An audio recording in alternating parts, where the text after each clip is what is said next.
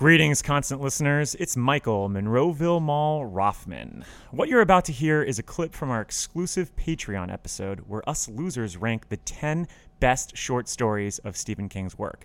Well, at least between Night Shift, Skeleton Crew, and Nightmares and Dreamscapes, which we just closed the book on. It's a fun episode, as you'll no doubt find out.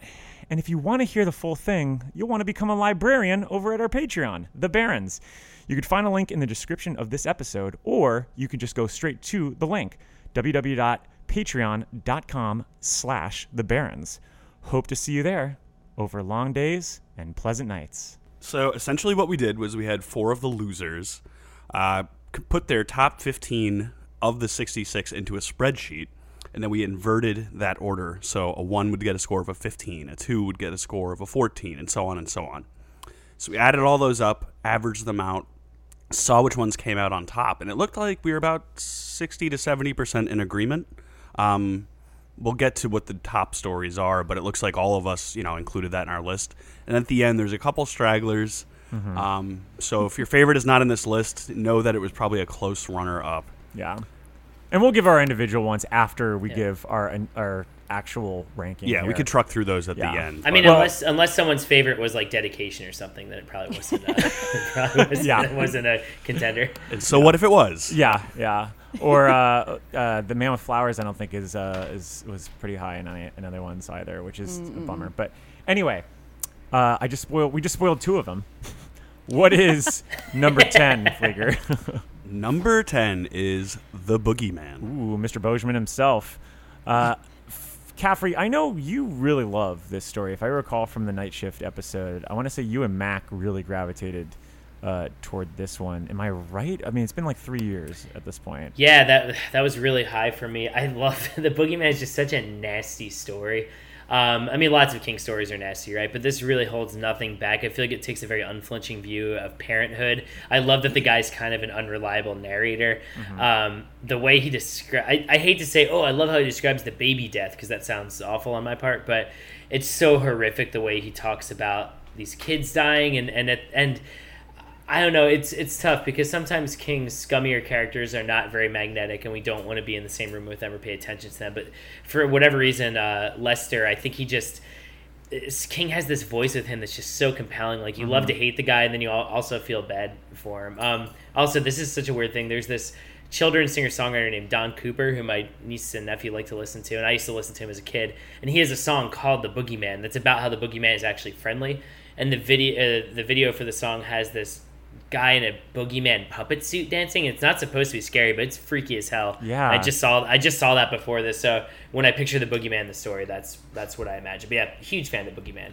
Yeah. Well, it should be noted, Boogeyman, I don't remember if you said it is from Night Shift. So the first story on this list is a Night Shift story. So score 1 for Night Shift. 1 for Night Shift. 1 for Night Shift. I'm a big fan of the Bozeman.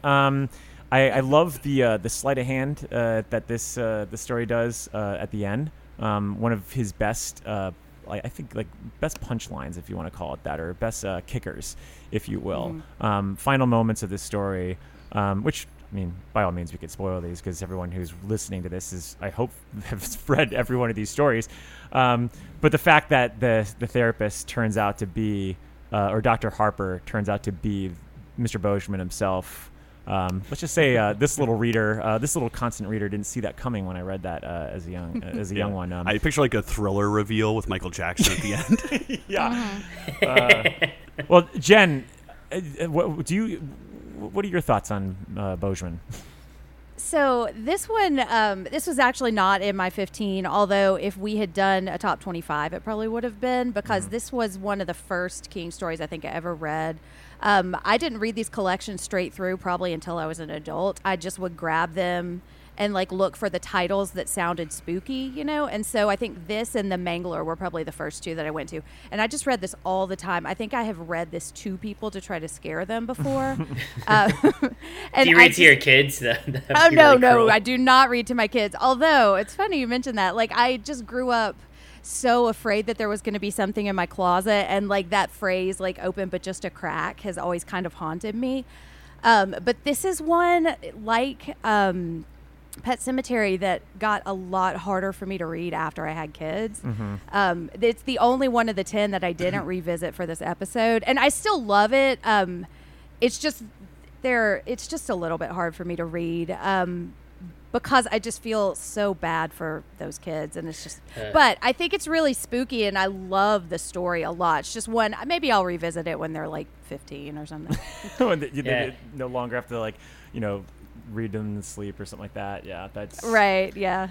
I just imagine weird. The image of the closet, like clothing and all that. It just still is so haunting. It is weird because the kids are kind of going through hell even before all the boogeyman stuff happens. He really does paint this horror. The dad tries to portray himself as this good guy, but you're like, no, he's kind of a horrible dad too. And I love that you really do wonder for most of the story. And it's funny because I know a lot of people don't like the ending because they feel like it confirms that the guy did not do it, right? Because the whole time it's toying with the idea that, well, maybe he's the one who's actually been killing his kids. And then the end, it fully on confirms, no, there is an actual boogeyman who is a reptilian creature and there's slime. But I love that about it. I always like when the monster is real, so I think that's why I like it. Same. And honestly, you already have that with Strawberry Spring. I always get it mixed up because of the fucking Coldplay song, but it's Strawberry Spring, right? Because that's the one that also reveals the killer. Strawberry Swing.